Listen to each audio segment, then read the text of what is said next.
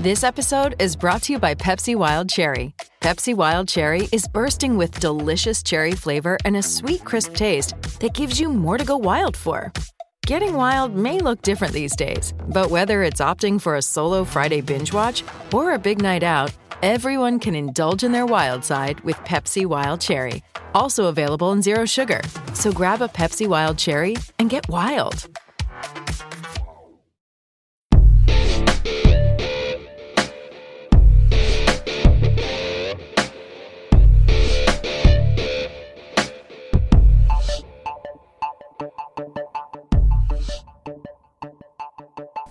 Sure, it's been a while, Marcus, but it's time for an episode of 5 Favorites on the Imbalanced History of Rock and Roll. I'm Ray Koob. I'm Marcus Goldman. Thank goodness my fingers aren't in gloves. I'll be able to count a little better today. Counting is good, although I may be pushing the boundaries of physics when it comes to 5 favorites on the Imbalanced History. This time round, American guitarists of the 70s. The 70s. You remember them, Marcus? This is the time period that got me interested in possibly having a radio career because I would listen to the FM radio dudes at night while I was reading. I'd be listening with the little light on in my bedroom, reading a book and listening to the radio dudes going, oh man, they're so good. Oh, this is great. I would love to do this. This is so fun. Sure enough, it happened. But yeah, and the music was great at that time period. It shaped our lives. It shaped our music tastes. So much music, Marcus, all coming from the radio or from friends, or in your case, friends, older brothers and sisters. However we were finding the music, we were diving into it, and that led to a lot of discussions back to the 70s about who are the greatest guitar players, or the greatest drummers, or this or that, right? And it turned into arguments back then. We've turned it into 5 favorites because, hey, it's what I like, it's what you like, and everybody's got their own, right? Absolutely. As we've matured, we've realized that at the end of the day, well, okay, let me rephrase that. As we've matured in some areas of our life, we have come to the understanding that there is no greatest, because in life, for every greatest there is, there's always someone somewhere better. And that's just the way it is. Someone new comes along, some gunslinger from out west. Or some unheard of, very shy cowboy. There's so many talented people out there. Very 70s, dude. Kind of like, polyester clothes and bell-bottoms, dude. The wide ones. With the fake leather boots and the high heels. Men wearing high heels. I was part of it. I know it was the 1970s. There's an explanation for everything, and not everything is bottom line disco. I'm just saying. However, there was guitar in disco. I'm curious to see if anything from the disco era of the 70s shows up in our 5 favorites of American guitarists of the 70s. I'm going to bet that it doesn't show up in your 5 favorites because I know how much you love disco. Aren't we planning an episode about Soul Train? You'll find out my true inner self on that one, my friend. Can't wait. Got a couple clarifications before we jump into this discussion, Marcus. First, if the group or artist is known for its multiple guitar sound, that counts as one in your 5 favorites for the same band. And the other one concerns context and how we feel now about our experience of these top American axe wielders back in the day is the context for this discussion. Are we clear? Clearance, Clarence. Roger. What's our vector, Victor? Howard radio clearance over. That's Clarence over. Over. Roger. Huh? Roger, over. What? Hey. Who? Any episode of 5 favorites includes a trip to the Vegas line. Marcus checking in with his contact in Vegas. What they say, man? Vegas is saying 1.5. We'll have 1.5 in common in this episode out of the 5 favorites that we're about to post for you here on the podcast. All right, time to take your bets at a 1.5 line. Marcus, what say you? I'm feeling like because of the variety and because of the fact that we were at different places in our life, 1 is going to be stretching it. So I'm going with 1.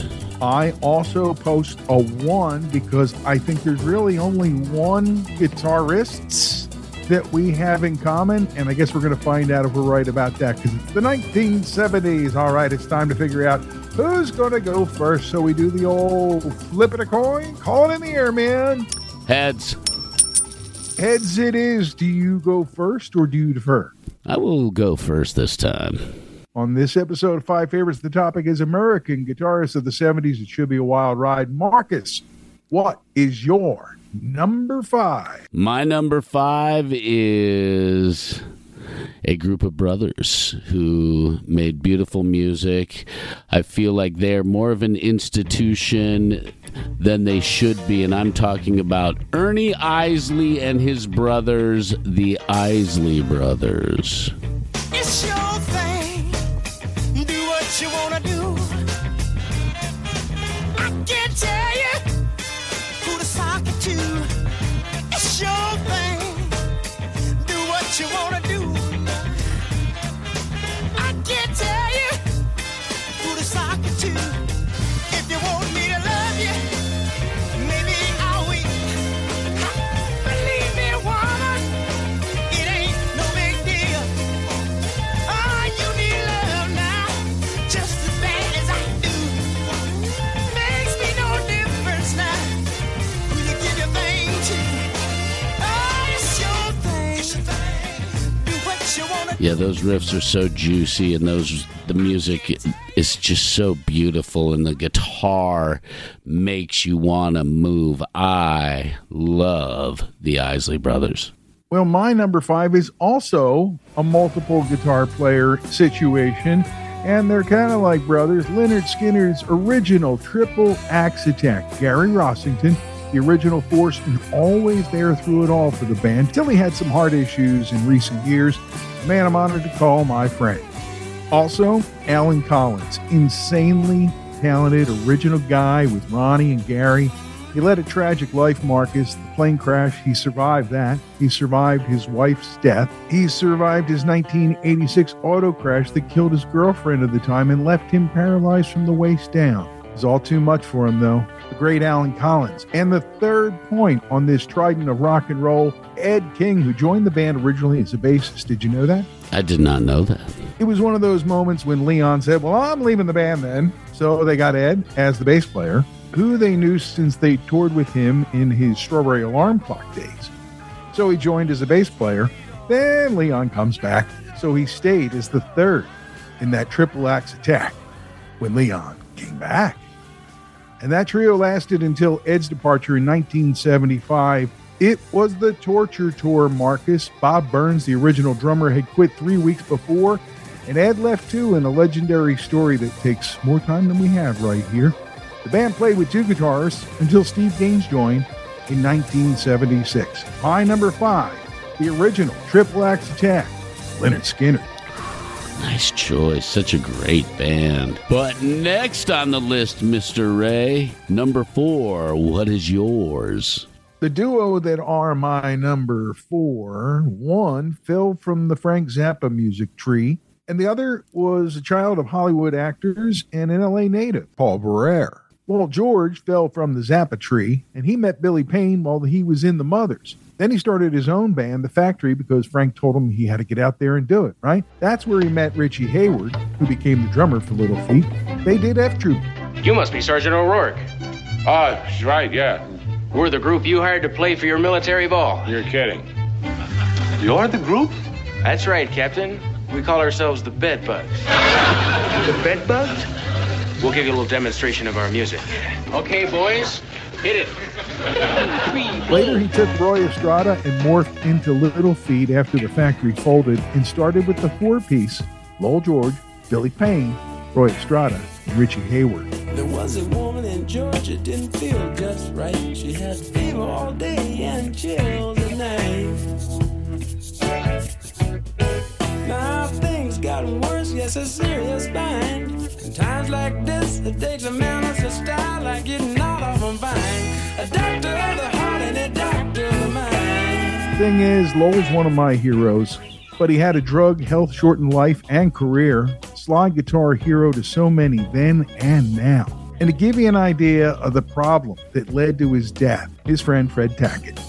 We were driving down the New Jersey Turnpike in this bus, and we stopped at this pizza joint off the highway. Everybody in the band shared a cheese pizza, but Lowell bought a large pizza with everything on it, carried it to the bus, and ate the whole thing by himself. He died 2 or 3 days later. So when people ask me what really killed Lowell George, I say it was the pizza on the New Jersey Turnpike. A lighthearted way to talk about really serious, sad loss. Yeah. Because Paul carried on, but it took him a long time to get back around to Little Feat, and I was very proud to be friends with him and part of everything that led around to the Let It Roll album and that band coming back when they were long gone. That's my number 4, the dynamic duo of Little Feat, one of my favorite bands of all time. What's yours, dude? My number 4 goes back to my days of listening to the radio at night with the light on, reading a book, and hearing the band Styx for the first time.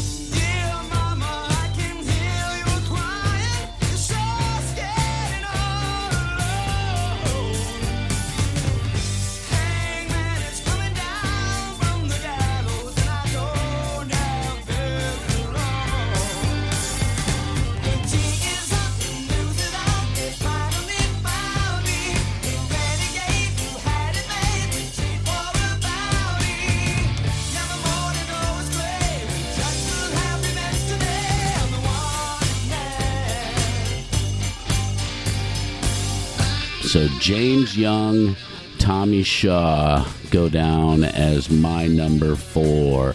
Their music I listened to regularly throughout the 70s. I still remember when Renegade came out and how blown away I was by it and how much I loved it. Miss America, where James Young sings, one of my favorite Styx songs of all time.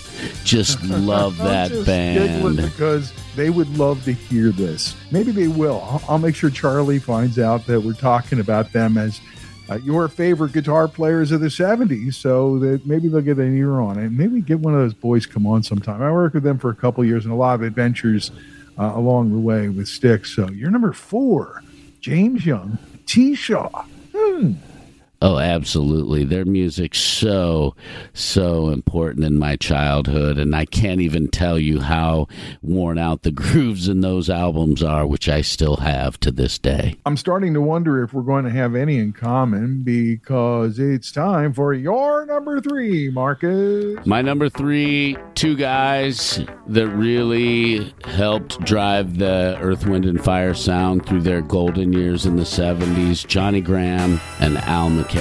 I used to dance around the house to Earth, Wind, and Fire all the time.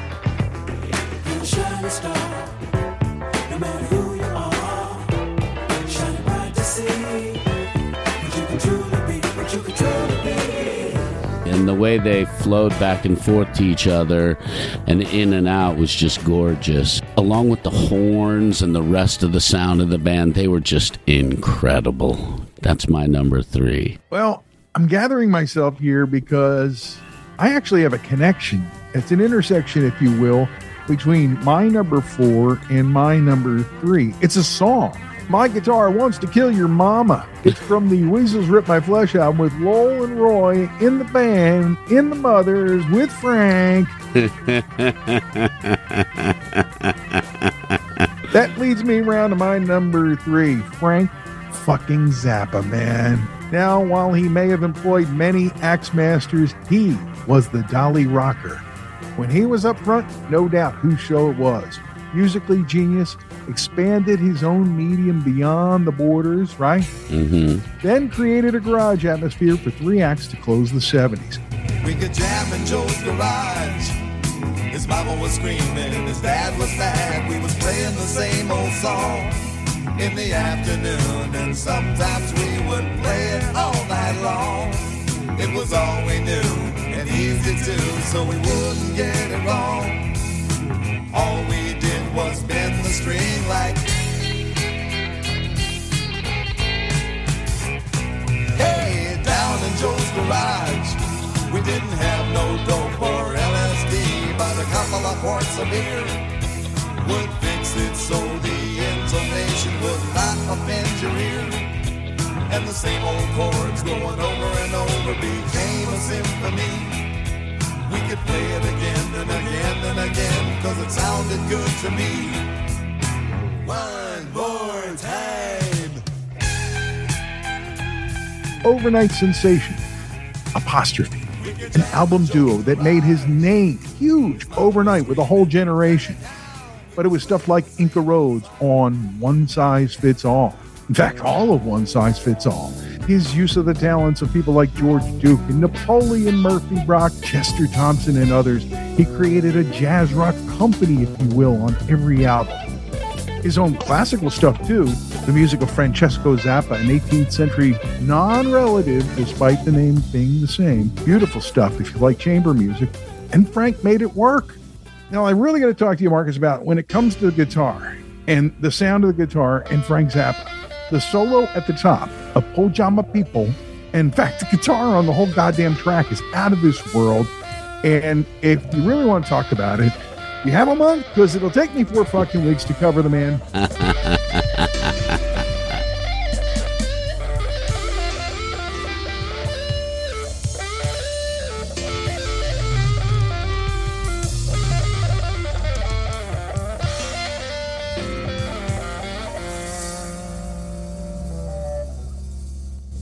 Some people's hot, some people's cold, some people's not very swift to behold. Some people do it, some see right through it. Some wear pajamas, if only they knew it.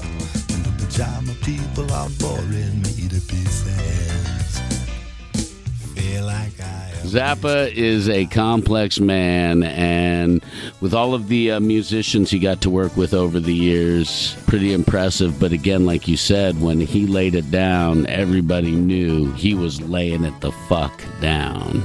Well, buddy, I think you know I got to spend some time in the same space with Frank on a couple occasions, and let me just tell you, it was always electric just to be in his presence and hear what was on his mind. Whatever he was talking about was transfixing.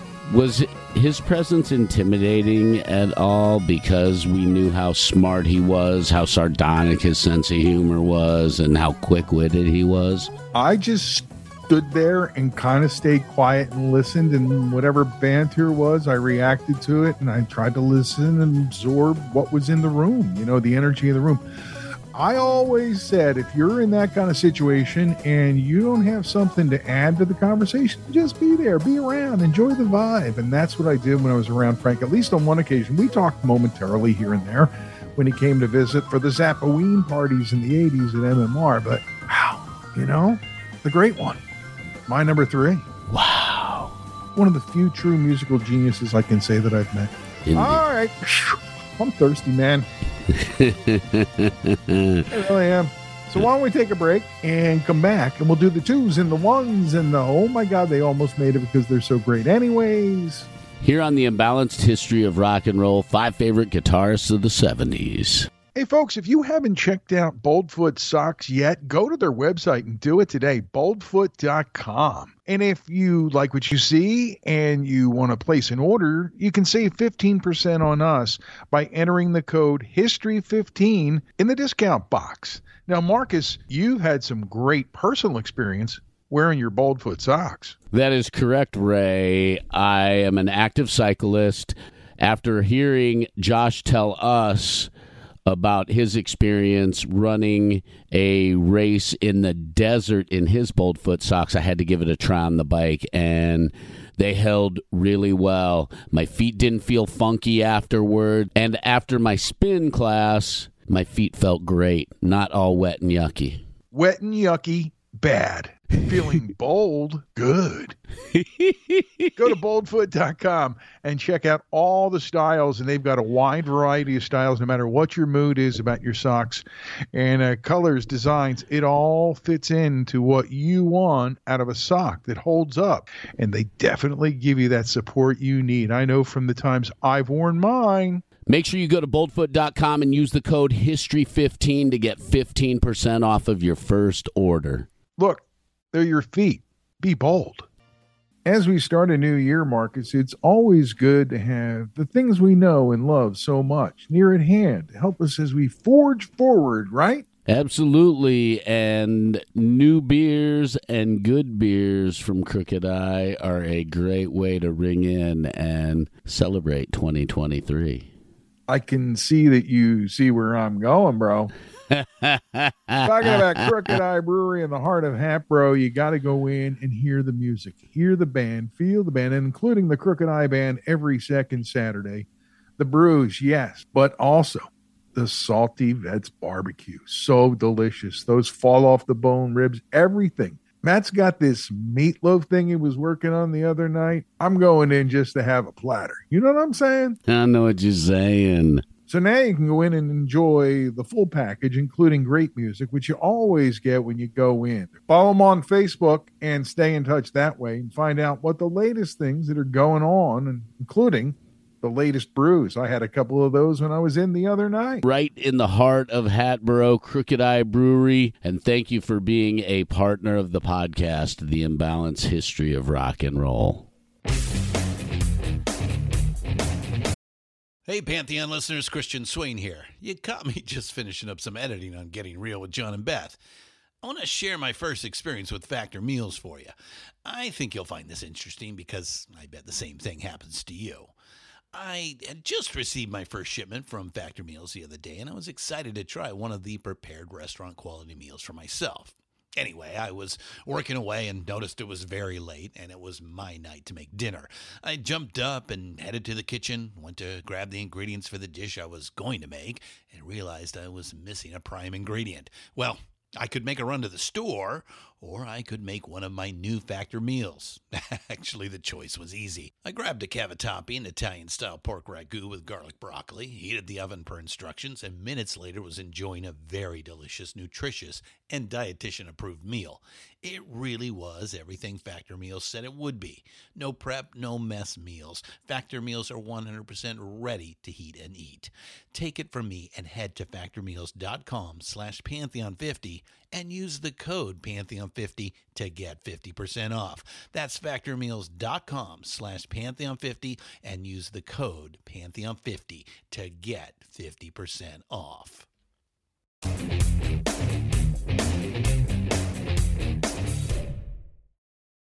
Having some fun here on the Imbalanced History of Rock and Roll. We've wiped away the slate of who is holding what kind of a winning streak because we haven't done one of these in a while. We've been busy with so much stuff that has consumed us, I would say. Some of the research has been very consuming. I'm psyched that we had a chance to finally do a 5 favorite again after a while, but the research that we've done and the relearning and the learning have been fantastic, and it's been a lot of fun, and we hope that you feel it and hear it in the episodes that are coming up in the next few weeks. Just recapping, in our first half, there have been none in common. Vegas setting a line of 1.5 in this episode of 5 favorites.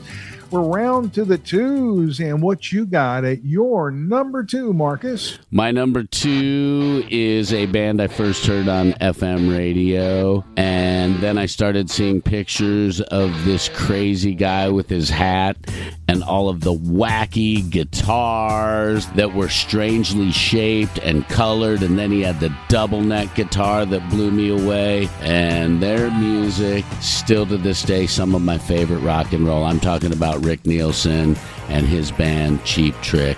They're incredible. All of it. Dream Police, getting first indoctrinated at live at Budokan and going from there. I still to this day love Rick Nielsen and Cheap Trick. Nothing more to say to that, man. You've got it covered when it comes to the boys from Rockford, Illinois. One of those great rock bands you never get enough of. And they're still putting out great music to this day. And I highly recommend their Christmas album from a couple years ago. Go get it. Probably on special by now, right? Definitely, but it is a fantastic Christmas album.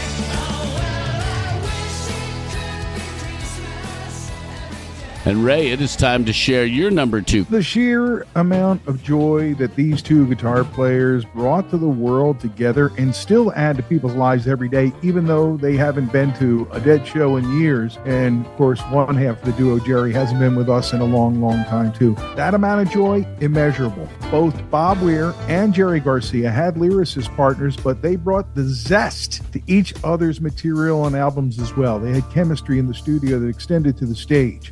They were an amazing energy thing, and they could sense each other in ways that I've never seen musicians do. Well, jazzers can do it. Talking about two of my favorite guitarists in one of my favorite bands, the Grateful Dead, at my number 2. I have been fortunate to see the Grateful Dead live once, and I've listened to a lot of their music thanks to so many of my friends who have been very, very into them. I love their music, and the guitar work always stands out in their songs.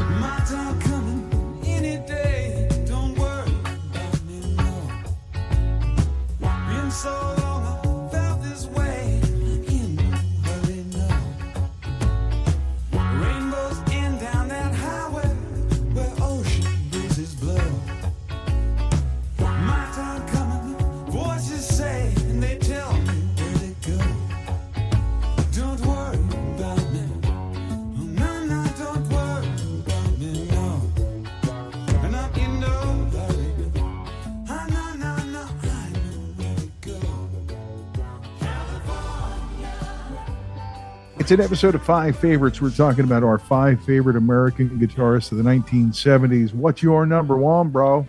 My number 1 is a guy who was only part of the 70s for a couple of years, and his influence on me as a kid, so huge. When they came out, he was the new kid on the block, and being 10, 11, 12 years old, this shit spoke to us, and it spoke to us hard, and we felt like he was ours. And I'm talking about the late, the great Eddie Van Halen. All hail Eddie Van Halen. All I'll say is he's my number 1 honorable mention, and the only reason he's probably not my number 1 or number 2 is because the albums all came out in the last 18 months of the 70s. His impact beyond that is also immeasurable, not unlike the Grateful Dead for the 70s. I feel like Eddie Van Halen is the maestro of our times, the greatest classical composer amongst us, so to speak. Oh, without a doubt. His music really spoke to us. And being at that age, at that time, there's no American guitarist that smacked me and my friends at the time the way he did. He hit us hard. We was broken hungry on a summer day. They sent the sheriff down to try and drive us away. Every guitar player then, when he first hit, and since, has had to sit there and go, damn. Because as Wolf recently put it in an interview, Dad never did anything half-assed. Well, this may be the difference in experiential time shifting for us, you know, me being a couple of years older, because my number 1 are the Aerosmith twins, Joe Perry and Brad Whitford, joined at the rock and roll blues rock hip, a lifetime of kicking ass on stages of every size and shape all over the world. The songs, the life they add to Tyler's words, the tandem playing together. Weaving is what Keith Richards calls it. From their debut, songs like Make It and Somebody, of course Dream On and Mama Kin, an amazing list of songs that they worked over together and made special by the way that they would work that sentence finishing thing together. And sometimes they had help, like we talked about before, like Dick Wagner on Same Old Song and Dance with the Brecker Brothers playing the horn, stuff like that throughout their career. These two guys backed up Tyler in a way that I don't know that anybody else could. Two axes and a rhythm section, all working together with Steven Tyler the entire goddamn 70s, rocked out by Aerosmith. That's my number one. They're my number one honorable mention, and so we were almost there. I know. I wonder if that flip thing can count as our one tie since we did the flip. We'll have to call Vegas. Coming into Vegas. They said, "Don't let them finish the sentence." No. Those guys, you guys in Vegas are crazy. It's still fun no matter how many we do or don't have in common here on the Imbalanced History of Rock and Roll. But it is always time to compare notes and honorable mentions. And we already have our top honorable mentions matching. So it's almost like we got number one, right? Totally. A tie at 1-0. I'm also pretty fond of Carlos Santana from listening to that debut album on my cousin's stereo in 1969 and 70. Through the decades, I've just always loved his amazing guitar. Also on my list, Marcus, that kid from Freehold. What a great episode of the podcast, all about Bruce Springsteen, who I think is a highly underrated guitar player. My life in the 70s, Marcus, really is divided into two halves. Music before I knew about Steely Dan and music after they were in my life. Walter Becker, definitely a big part of that and one of my honorable mentions. He's the guitar player of his generation, all genres, no questions asked. Billy Gibbons of ZZ Top on honorable mentions. And Marcus, my final honorable mention is a man who spans the generations from before the 70s through that decade into the 80s and beyond to today. The 70s are when he became American, which is why he still is here. Neil Young, an amazing American-Canadian treasure. The Bruce Springsteen and the E Street Band group of guitars made my honorable mention as well. They're incredible, and what they did as a team was brilliant. And you're right about Bruce not getting the credit he deserves as a guitar player. He is a great guitar player, and after having seen him live a few times, I learned how good he was live. You're like, wow, he really does that himself, right? Absolutely, yep. And he plays well. Also, Tom Scholz, Boston's guitarist, is a big one of my favorites. That album for us at like 10, 11 years old was one of those game changers in rock and roll. Elliot Easton and Rick Ocasek of the Cars, their music was really big to us during those last few years. Yeah, and this one shocked me, but I didn't know who the guitarist was on a lot of the songs that Stevie Wonder played in the 70s, but it's Michael Cimbello. Maniac, oh no. That guy. One and the same. Yes. And his guitar work on Sir Duke and some of the other songs and Songs of the Key of Life is just wonderful.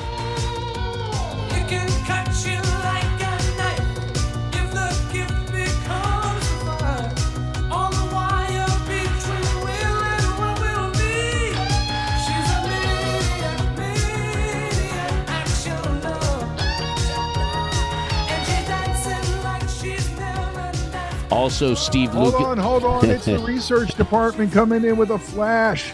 Michael Cimbello of Philadelphia, where we live, Marcus. Just wanted to let you know that. Thank you very much to the research team. Thank you, research team. Yes, and also Steve Lukather from Toto, Thomas McClary and Milan Williams of the Commodores. Their guitar sound was so big to me in that time period. Jim Croce, because my dad was really into him. And then, of course, the first album I bought was Hall & Oates, so I've got great love for John Oates. And Joe Walsh is my final honorable mention. Ooh, there's one I definitely missed. I love Joe Walsh from then through to today. It was part of of my high school soundtrack, all the Barnstorm stuff, all the pre-Eagles stuff. And then, of course, the Eagles were like the coolest band in our high school. And then he joined the Eagles. I was like, oh, man, I'll never get tickets to see those guys. And it was then. So you had to go to Damone. You had to go to a guy named Damone to get tickets. What can I do for you, gentlemen? You the guy with the Van Halen tickets? That could be. How much you want for something in the first 10 rows? $20 a piece. Those tickets are only $12.50. So don't buy them. Come on, Arnold. All the other scalpers are sold out. Scalper? Did you call me a scalper? Listen, gentlemen, I perform a service here, and the service costs money. Now, do you want the tickets or don't you? Okay, we'll take them. All right, what did I say, 25? 20. Well, that's how we roll here on an episode of Five Favorites. It's all how we feel. You have your own, and if you've got them and you want to post them on Facebook or hit us with them on Twitter, you can do that, or just send us an email. imbalancedhistory@gmail.com. You can also connect to us via the website as well, so make sure you hit imbalancedhistory.com. Till the next time that we get together to do a silly episode of Five Favorites or anything else here on the Dark Duck Media Radio Network, I'm Ray Koob. I'm Marcus Goldman. And this has been Five Favorites, American guitarists of the 1970s on the Imbalanced History of Rock and Roll.